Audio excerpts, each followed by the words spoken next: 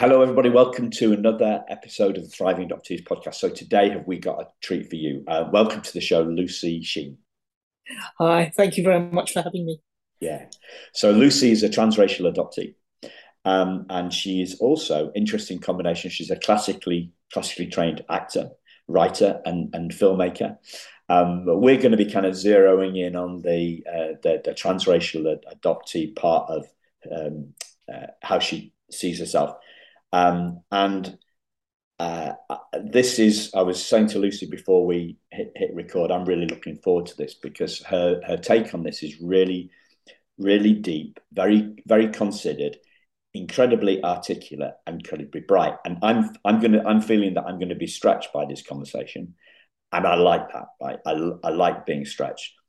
But if I occasionally there's occasionally a bit of radio silence, right? It's just me because I'm stretching because as a white guy adopted by white parents, I don't have lived experience of this, and that's essentially what we're going to be exploring today. So because I don't have the lived experience, it's stretch me to grow, to take in to take in the sort of stuff that Lucy's going to be talking about. So really looking forward to it. As I was talking to another transracial adoptee yesterday, and it seemed to me there's kind of three stages. There's the fact. So what makes I have what I share in common, and I think what we all share in common, all as adoptees, uh, is that we feel different. So I felt different, but I was a white guy with white parents, so I didn't look different. Okay, and so there's that the looking different thing, kind of to use a word that you mentioned before we started recording, Lucy. It compounds the difference. So the looking different is the logical compounding. It compounds the feeling of difference, so it's more evidence that we are different, Mm. and then that is further compounded if we're in a mainly um, uh, white society, white part of the world, that other people treat us differently. So that I see three bits here that Mm. compound: feeling different, looking different, and as I learned from the transracial adoptee last night, um, uh, being treated differently, Mhm. and that would seem to me to compound the complexity and the differenceness and what people call othering these days. Mhm. I think that's the word. Um, what does that make does that make sense Oh, to absolutely, yes. I mean, I think obviously there will be similarities, huge similarities between other transracial adoptees, but each one of us, our narrative, our stories is very unique. So I can't speak for other transracial adoptees. This is just what I've experienced, what I've lived.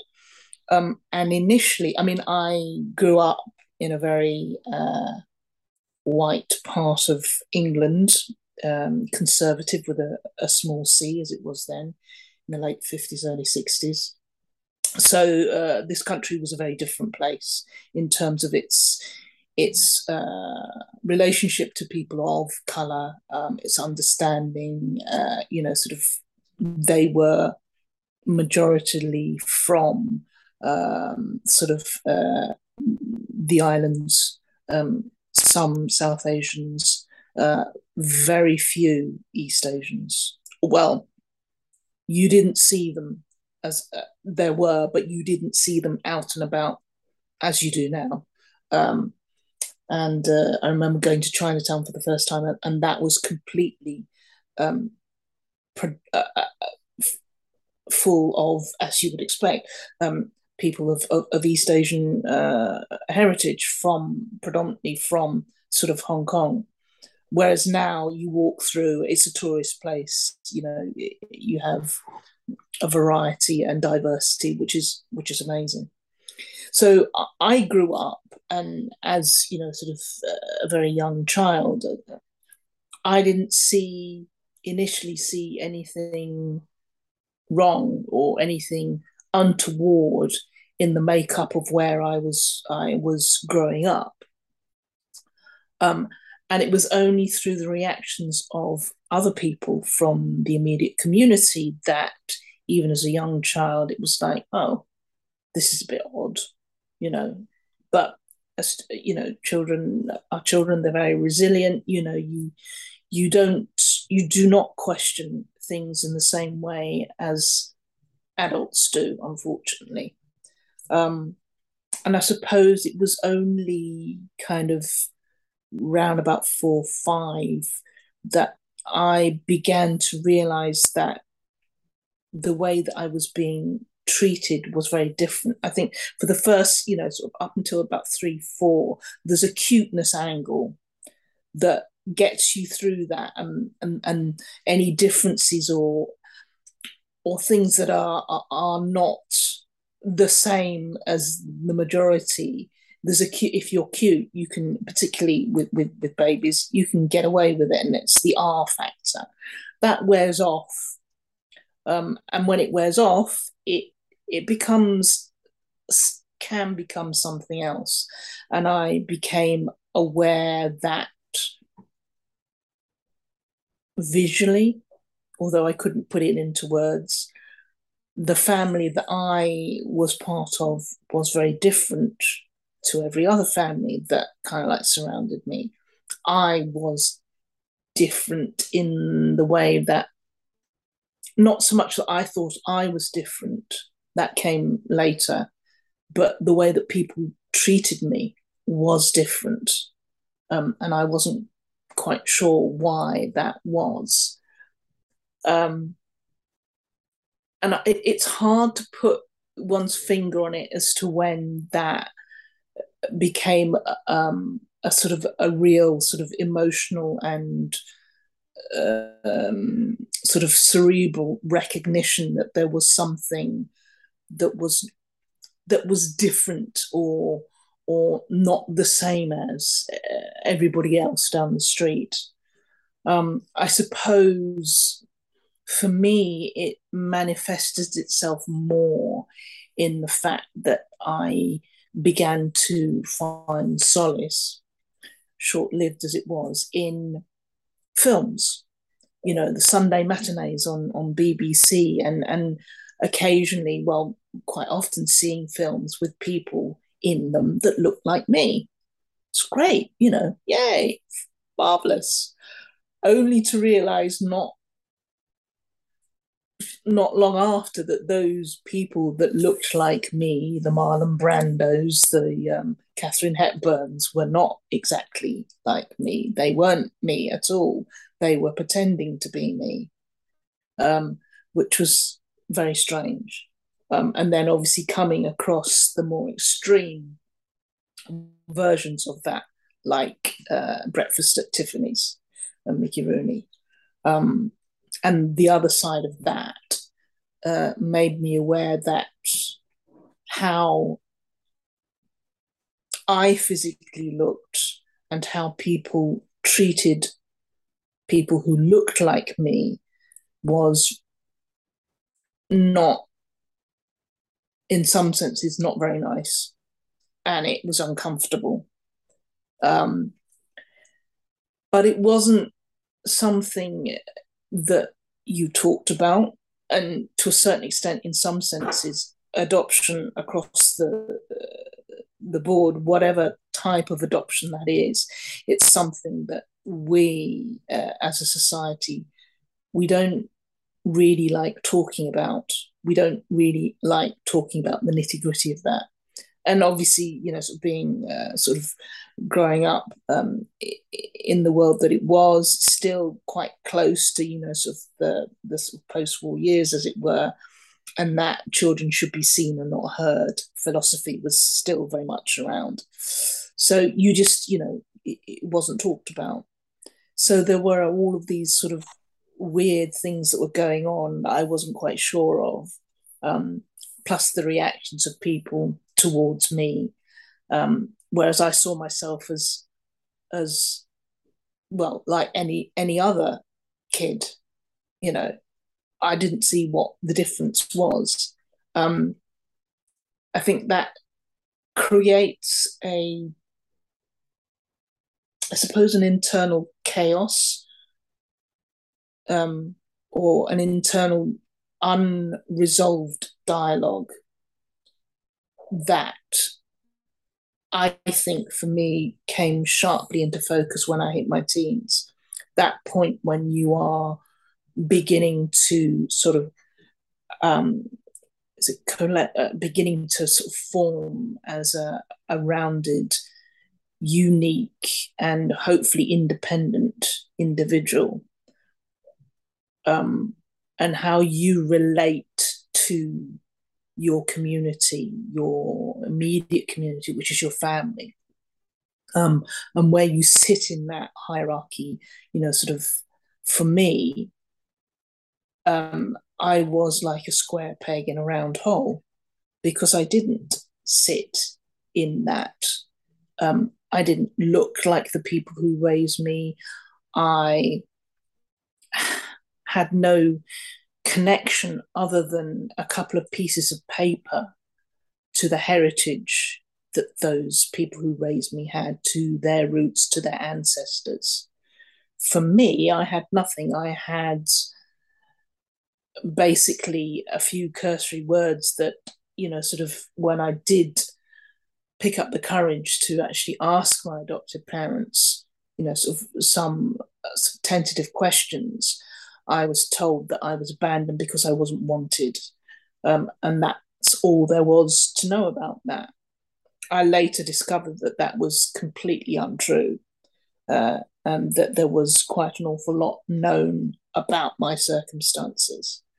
Um, but because it's a taboo subject, and still was, you didn't ask. Um, and there was within me that yearning to want to know. Well, I look different, so what is there anything that is it within me that connects me more to communities and people that actually physically look like me?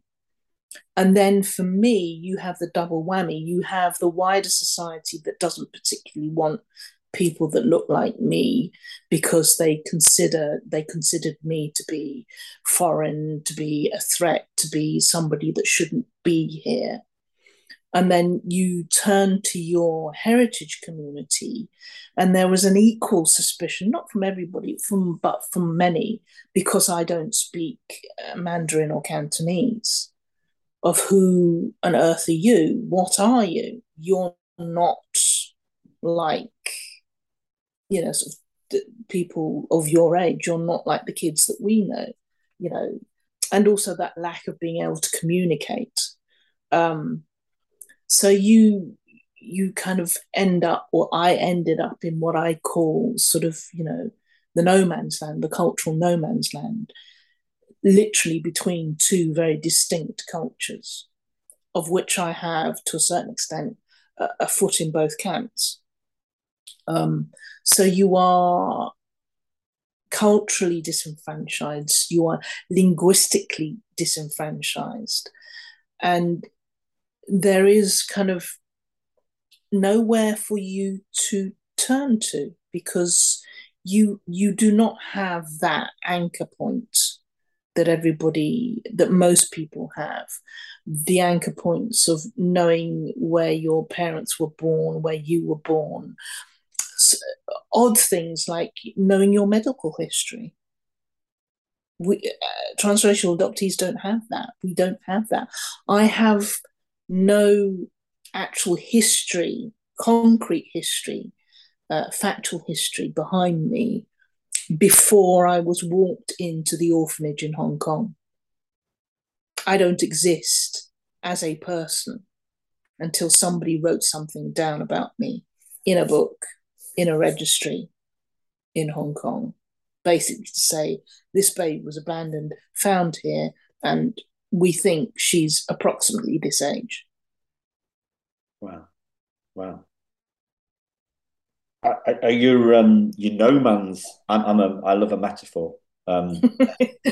So your no man's land metaphor sums it up chillingly, and it is chilling. Actually, I am getting a chill as I think about that. I am feeling a chill over my body about how lonely and dangerous it is to be in no man's land. You know, and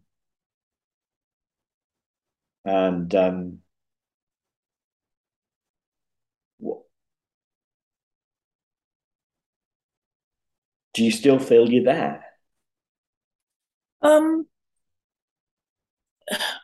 yes and no. It's a place that I am comfortable with now. I am what I am, and I think accepting the the spaces, the gaps, I think is a huge kind of stumbling block for many transracial adoptees, um, because by accepting that, to a certain extent, you're uh, the incompleteness of one's existence in some senses becomes a reality, and it's also an acceptance of certain things that one may never actually get to understand or to know, and that can be quite hard. And I understand why some people never truly sort of come to terms with that.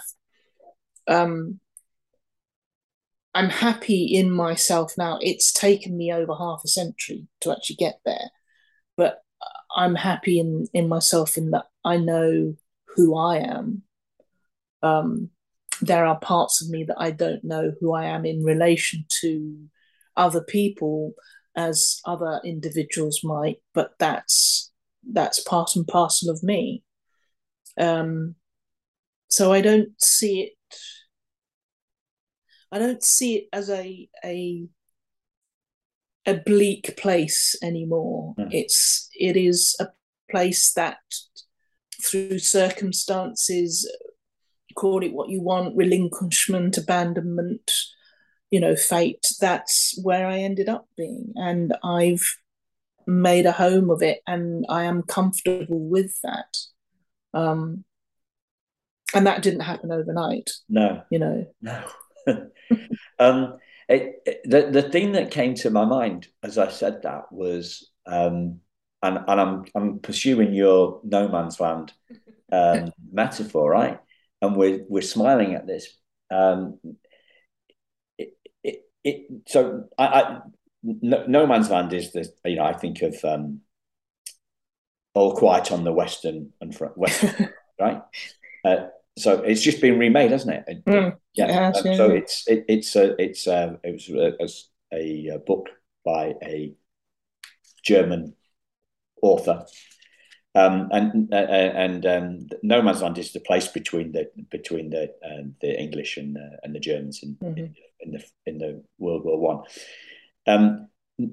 No Man's Land when there's a war going on is pretty dangerous. Mm. But No Man's Land when in times of peace is an okay Mm. it is a peaceful place to be. We're not in danger, Mm. and it strikes me that if we've found peace uh, with being in no man's land, then we're okay with not being okay. We're Yes. we have we often, and I think you were alluding this to this. It's more like something that we've seen rather than something that we've done, right? So Mm. the attitude, that sorry, the thing, the word that comes to my mind in this sense is, like we can. Uh, when I go to bed at night, right, I sometimes there's a sigh and a relief, and a snuggling in, and a a gratefulness that comes kind of over me, and a bit of peace that comes over me at the end of a hectic day, right? And I am grateful in that moment. I'm not writing a gratitude journal. I'm not writing a gratitude journal. It's nothing that I have done. I haven't thought, I really need to be grateful. It's I have seen something's come to me, peace has come to me, or gratitude has come to me, rather than it being something that I've gone out and sought. And it seemed to me that this was a realization that you've come to rather than something that you've done. Yeah, I think so. I mean, I think to explain it, I there was a very short period in my life when I call it my yellow period, literally, because everything had to be about East Asia, about China. If it wasn't, then it wasn't worth, sort of me considering. And it's the extreme, isn't it? Sort of my lust for or desire or desperation, if you want, to try and find out something more about that missing part and whether I could find a connection with it, and actively trying to make that happen, which was never going to happen. Just as bad as not doing anything about it, for want of a better term. So it is that, I mean, being cliche, it is that ability, and I suppose a lot of it does come from experience of actually being able to let things go, to actually be in the truest sense zen about certain things, um, and that, sort of chasing after things in the hope that you can affect some fundamental aspects of your own being, which in the back of my mind I knew wasn't true, um, is a fool's errand. But I think it is a process that many transracial adoptees, you have to go through. It may not be chasing after all things cultural to try and get a hook on that. It may be something else for another transracial adoptee. For me, that's what it was. And coming to the realization that I am this composite, this bringing together of nature and nurture, of being brought up in the West, to all intents sense of purposes, with the privilege of being brought up in a white society, but not ever being able to take advantage of those privileges because of the color of my skin. And on the other side of over 5,000 years of culture, of art, of philosophy, of innovation, that is part of me. And also where I sit now, I think there will be other, I'm sure many transracial adoptees who will disagree with me. I owe enormously to my birth parents. I have inherited from them the traits of me being bloody minded, of being interested in various things, of perhaps seeing things in the way that I do. And that connects me as much to my sort of cultural heritage as the way that the advantages I had being brought up in the fifth wealthiest nation in the West, of here. So I am an amalgamation, a true heterozygote, if you like, of those two cultures, and I walk that line in between. I cannot help but do anything other than that. Yeah.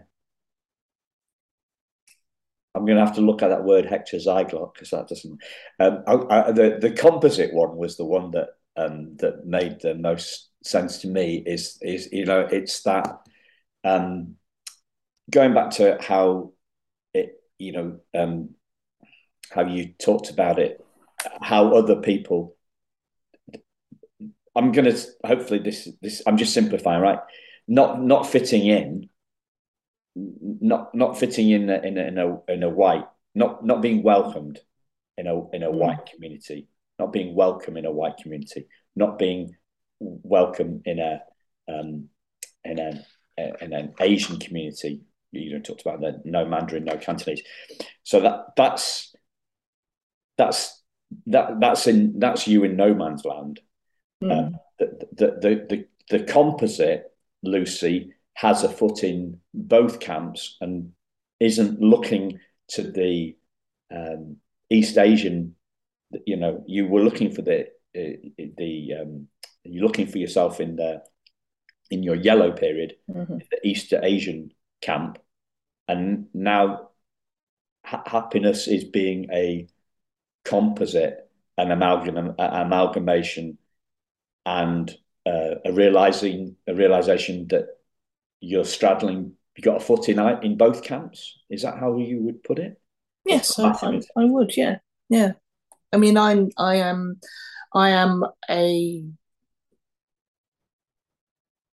am made through, as it were, to a certain extent, British colonialism. I am made through the fact that sort of my birth parents are of East Asian heritage, and the result is me. And I think talking about it was only when you were talking about my sort of analogy of the no man's land. I think there is very often for people of color a war that goes on inside you about identity, especially if you are, I think, and I believe this, if you are blessed with more than one identity, heritage, or however you wish to coin that, which should take precedence, which is the most dominant, which do you lean into more, which are you more comfortable with? And I suppose for me, and it's just me, I have come to the conclusion that neither one is dominant, because I would not be who I am, doing what I do. I would not be speaking to you if, for me, I had not come to the place where I accept I am both of those things. And I can call upon those attributes in whatever proportions I need to at any time. And I am happy with that. There are people in the wider society who are not so happy with that, but that is their problem, not mine. Yeah. Because I really picked up on the word blessed there, right? So I've been painting all these or projecting all this stuff. I've been painting this lonely existence in no man's land as along the journey. So lonely in those, I guess there's three stages there. Happy at home, lonely in no man's land, and then happy with a foot in each camp. That's probably the third stage, and then the fourth stage is blessed. Blessed to have a foot in both camp. I really wasn't expecting the word blessed to come up with, which is probably why I underlined it. So now it's almost like, well, Lucy's got a superpower in the fact that she can choose which part of her heritage she brings to the forth, brings forth to achieve what you want to achieve in the world. I mean, it's not, I think I am a combination of those things, and sort of, you can't have one without the other. So, it's two halves of the two sides of the single coin. You have to have both. It's like light and dark. You can't have one without the other. Yeah. And there is a symbiotic kind of relationship, and how those parts of me intertwine and reconcile themselves to each other. I'm not quite sure how that happens, but it does. It's so from that, yes, is I don't know why I use the word blessed, but sort of I'm lucky. There are some people who don't have the kind of like the challenges or the component parts, the multitude of component parts that transracial adoptees have, and still find it difficult to center or find who it is that they are within their own sort of framework. So, sort of it is a complex issue, isn't it? I mean, all of these sort of, we're told sort of man-made expressions, sort of about identity. If they are man-made, we still put so much store by them. They mean so much to us, both individually and collectively. It is important to, as somebody said to me, to find your own tribe. And people do. You find, like water, you find your own level eventually. And you find the people that you can create a family with or create communities with that are supportive. So, sort of, and it's very often sort of told to me that, sort of identity is overrated. Well, for people who don't have problems seeing themselves and identifying themselves in their own communities, of course it's not. If you know where your history is, if you know where you came from, then of course it's no big deal. But if you don't have it, it is a big deal. It's something that you long for, that history, sort of, even connecting in a way to sort of my heritage, being of East Asian heritage. You are putting your finger on a thread, a red thread that goes back over 5,000 years. And that is an extraordinary feeling, even though you may feel slightly displaced from that. There is a part of you that is actually associated with that. You are connected to that by dint of your DNA, by dint of the way that you look. That is a very powerful thing. And as transracial adoptees, sort of, you don't have that with the people that you think that you should, with your parents, with relatives. You have none of that. You don't know. There is an absence of that root structure for you emotionally, personally, physically, historically. So you are very much, I suppose, like a cuckoo. You're growing up in somebody else's nest, and finding your own way, finding your own sort of roots. It can be difficult. Yeah. One of the ideas I'm playing around with at the moment is that healing and I guess in sorry, healing is a seeing thing, right? It's something that we see, and in the context of this conversation we've been having, that peace too is a it feels like a seeing thing rather than a doing thing. It's something that we get through insight, rather than doing. Does that make any sense to you? I think it does. Yes. Yeah. I mean, in this context, yes, I think it is. It's not. I think it's something that you, personally speaking, I think it's something that you have to allow. And I think very often, particularly, sort of through my formative years, there was a noise, a worry that drowns out your ability to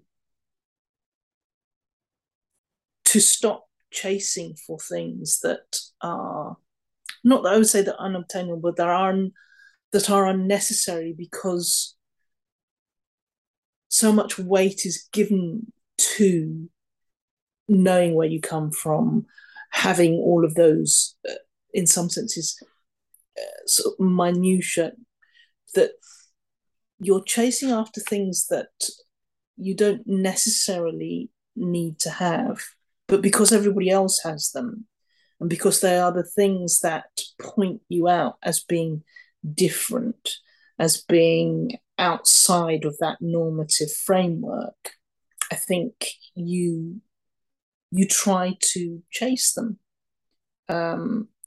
which in some senses, as a transformational adoptee, and the very nature of that being, means that what you're chasing for is nigh on impossible.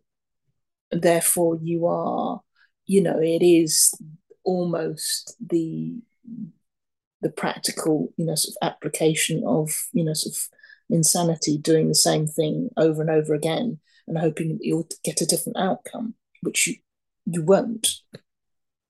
So I think a lot of it does come from experience and hopefully a little bit of wisdom, and also age to a certain extent does perhaps, in my case, made me more comfortable with me.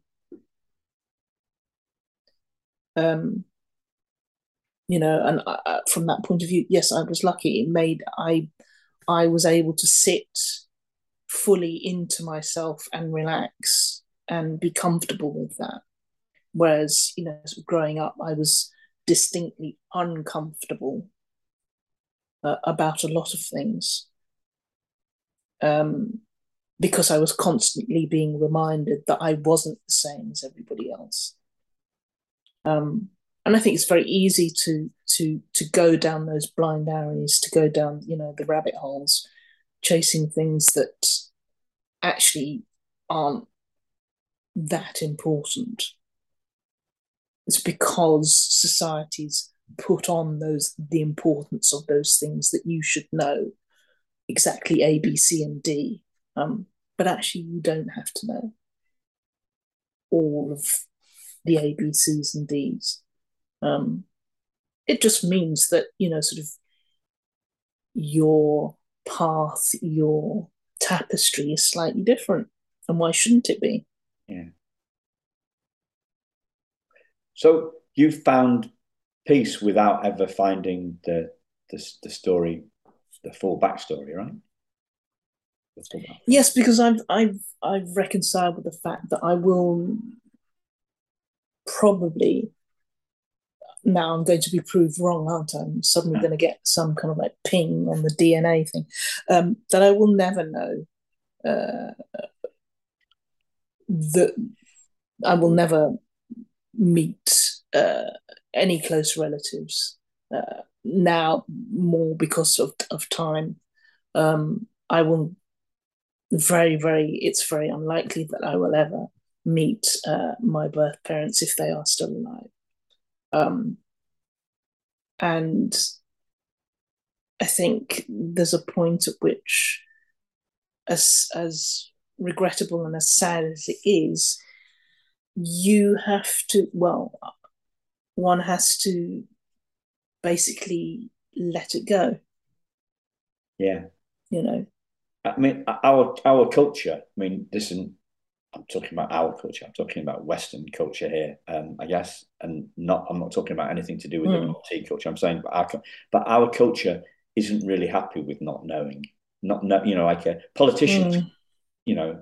What when politicians are interviewed by the media, they will go to great pains to avoid saying that they don't know. The interviewer, the political commentator, the hack, the journalist, is always trying to get them on the back foot, but if they say that they don't know, then that journalist is going to be all over them like a rash. The idea of not knowing, at peace with not knowing, doesn't sit very well with the culture here in the West. Well, you're going to find out.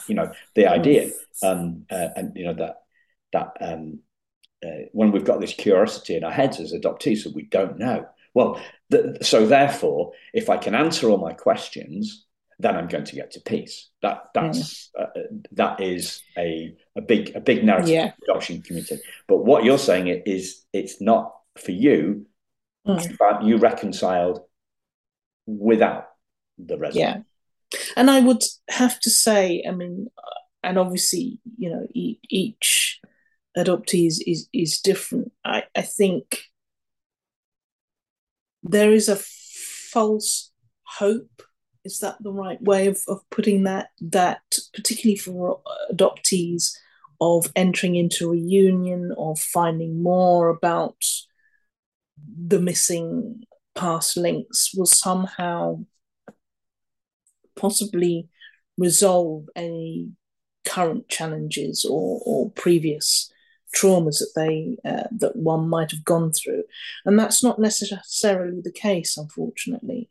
Sometimes, sort of when you get answers to the past that you didn't know you have, you end up with more questions. One can end up with more questions, and not very many answers.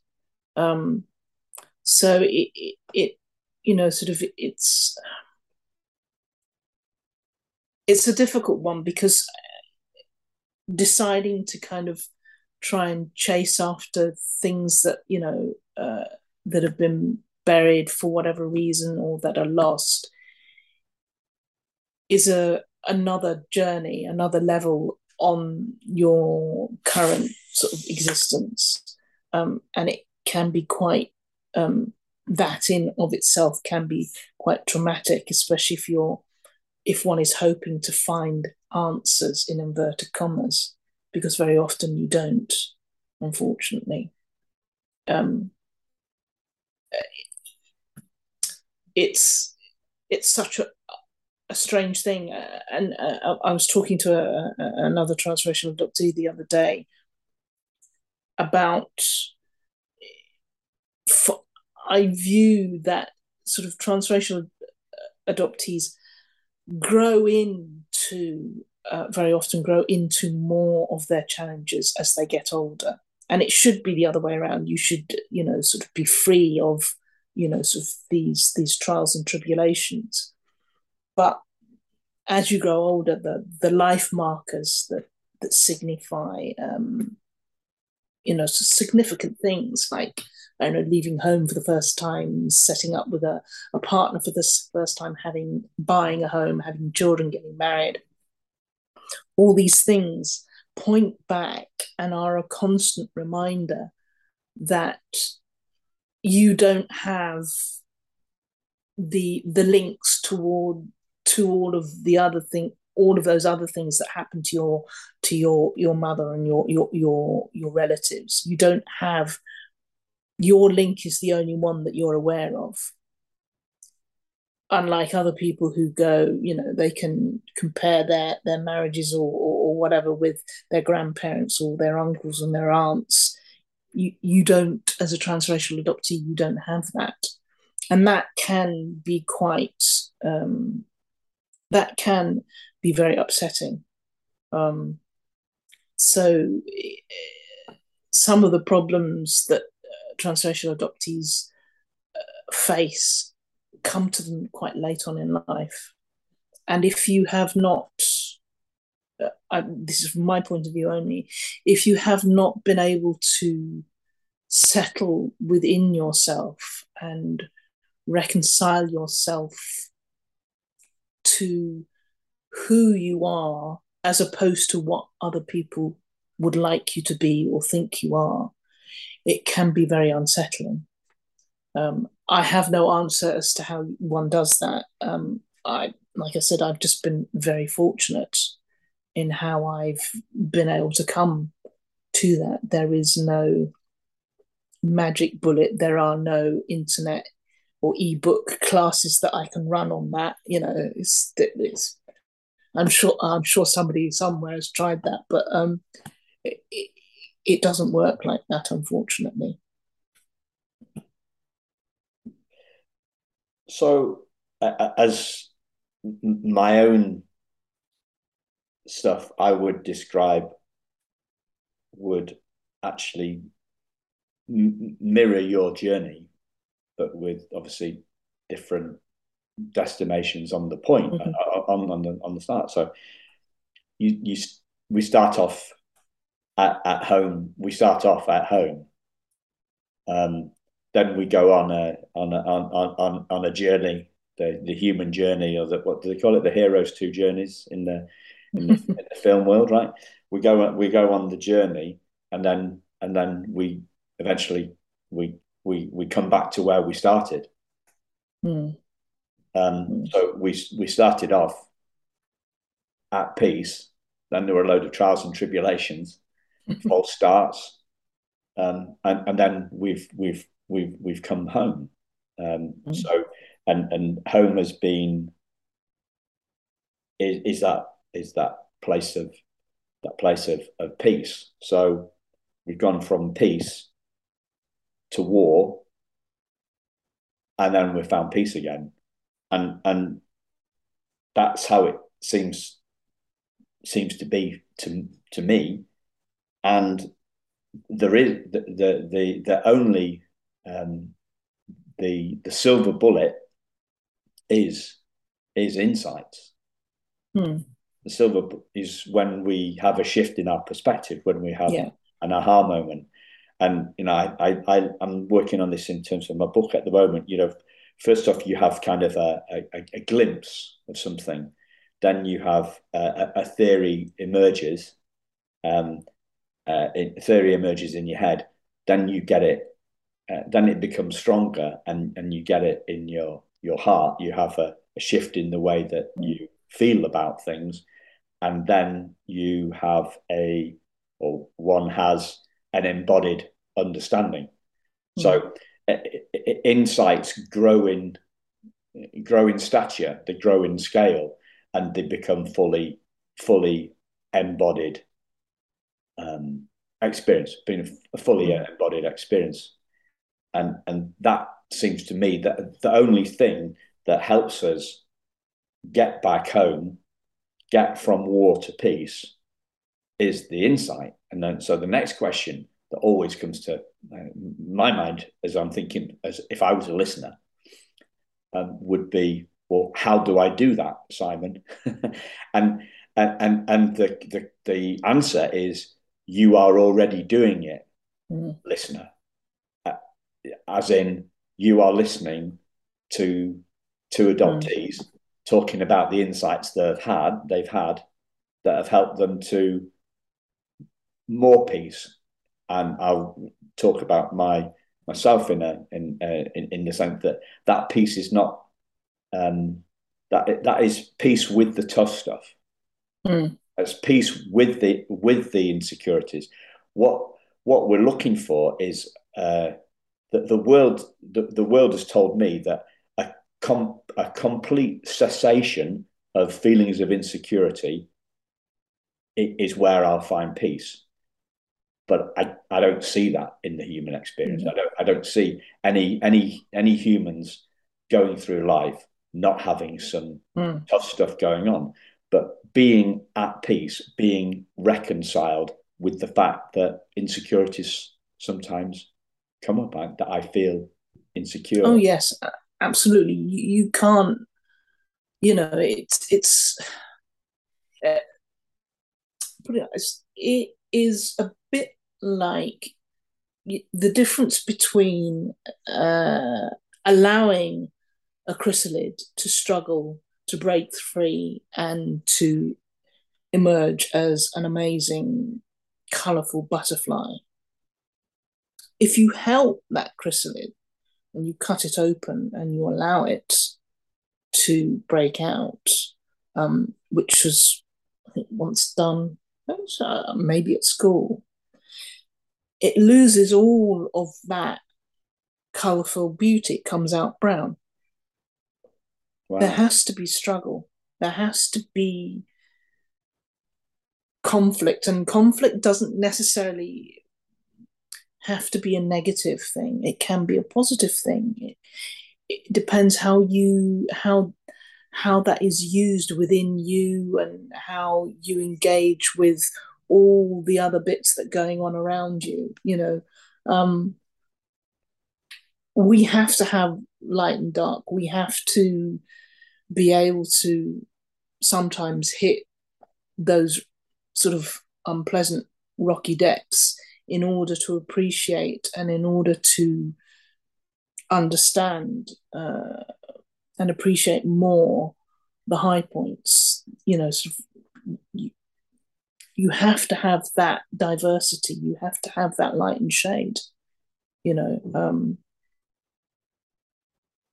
I think, and obviously, sort of similar with experience, one uses both the positive and the negative experiences to inform how you react, how you engage, how you move forward from the present point that you are, how you evolve. Without, sort of, without having that difference, without having that, sort of up and down, it's you wouldn't kind of like learn. You'd be plateaued. You wouldn't change. And I think it's, sort of, it's the having the confidence and the courage and hopefully the support to be able to go through those moments where you are angry about things, where you are upset about things, where you are happy about things, where you embrace your feelings about your journey, about your circumstances, and don't shy away from them. And as you've said, learn that it's okay not to be okay. It's okay to say no, as equally as it's okay to say yes. One can only do what you can do at any given stage, and I think very often, sort of, we try to force things, and sometimes that doesn't work out, and it's not good, because I think there is particularly now, sort of, we are very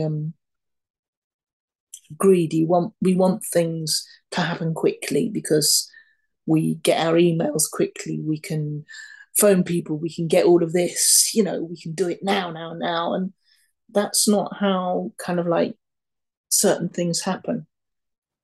It doesn't. Life isn't doesn't happen like that, and we are part of that big, sort of eternally rolling ball, and not everything happens in the way that we would like it or when we would like it. It's just the way that it is, and I think we have to understand that there are certain things that will happen. We will have certain reactions, And it's okay to be surprised by those. It's okay to feel the way that you do. It's okay to run up against a brick wall or into a cul-de-sac, and that's okay. Sort of stamping our feet or getting sort of really angry or upset about it, or sometimes isn't the best thing. Although sometimes it is a release. So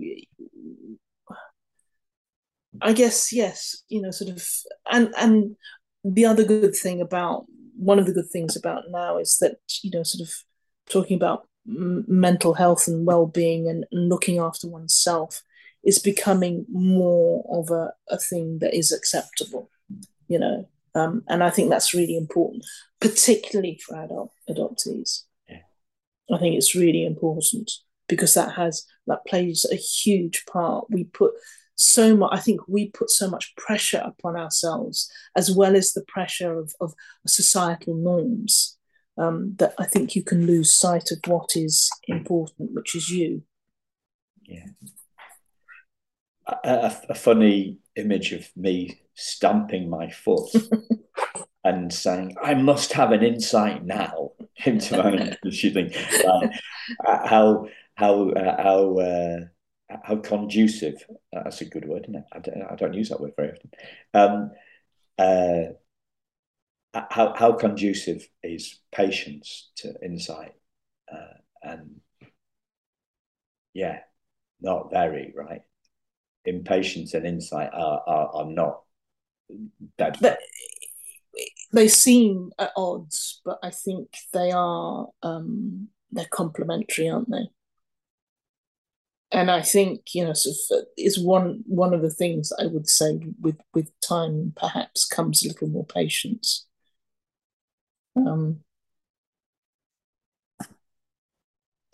Sounds like a great place to bring it in. So I'll put links to your socials on the show notes if you want to check those out, listeners. Find out more about what Lucy's up to in the world. It's been a great conversation, and yeah, and before we started the conversation, I was concerned. Well, not. I really wanted to focus in on the individual rather than, because Thriving Adoptees is about shifts in us as the individual rather than the external, because I don't see the role of the podcast as to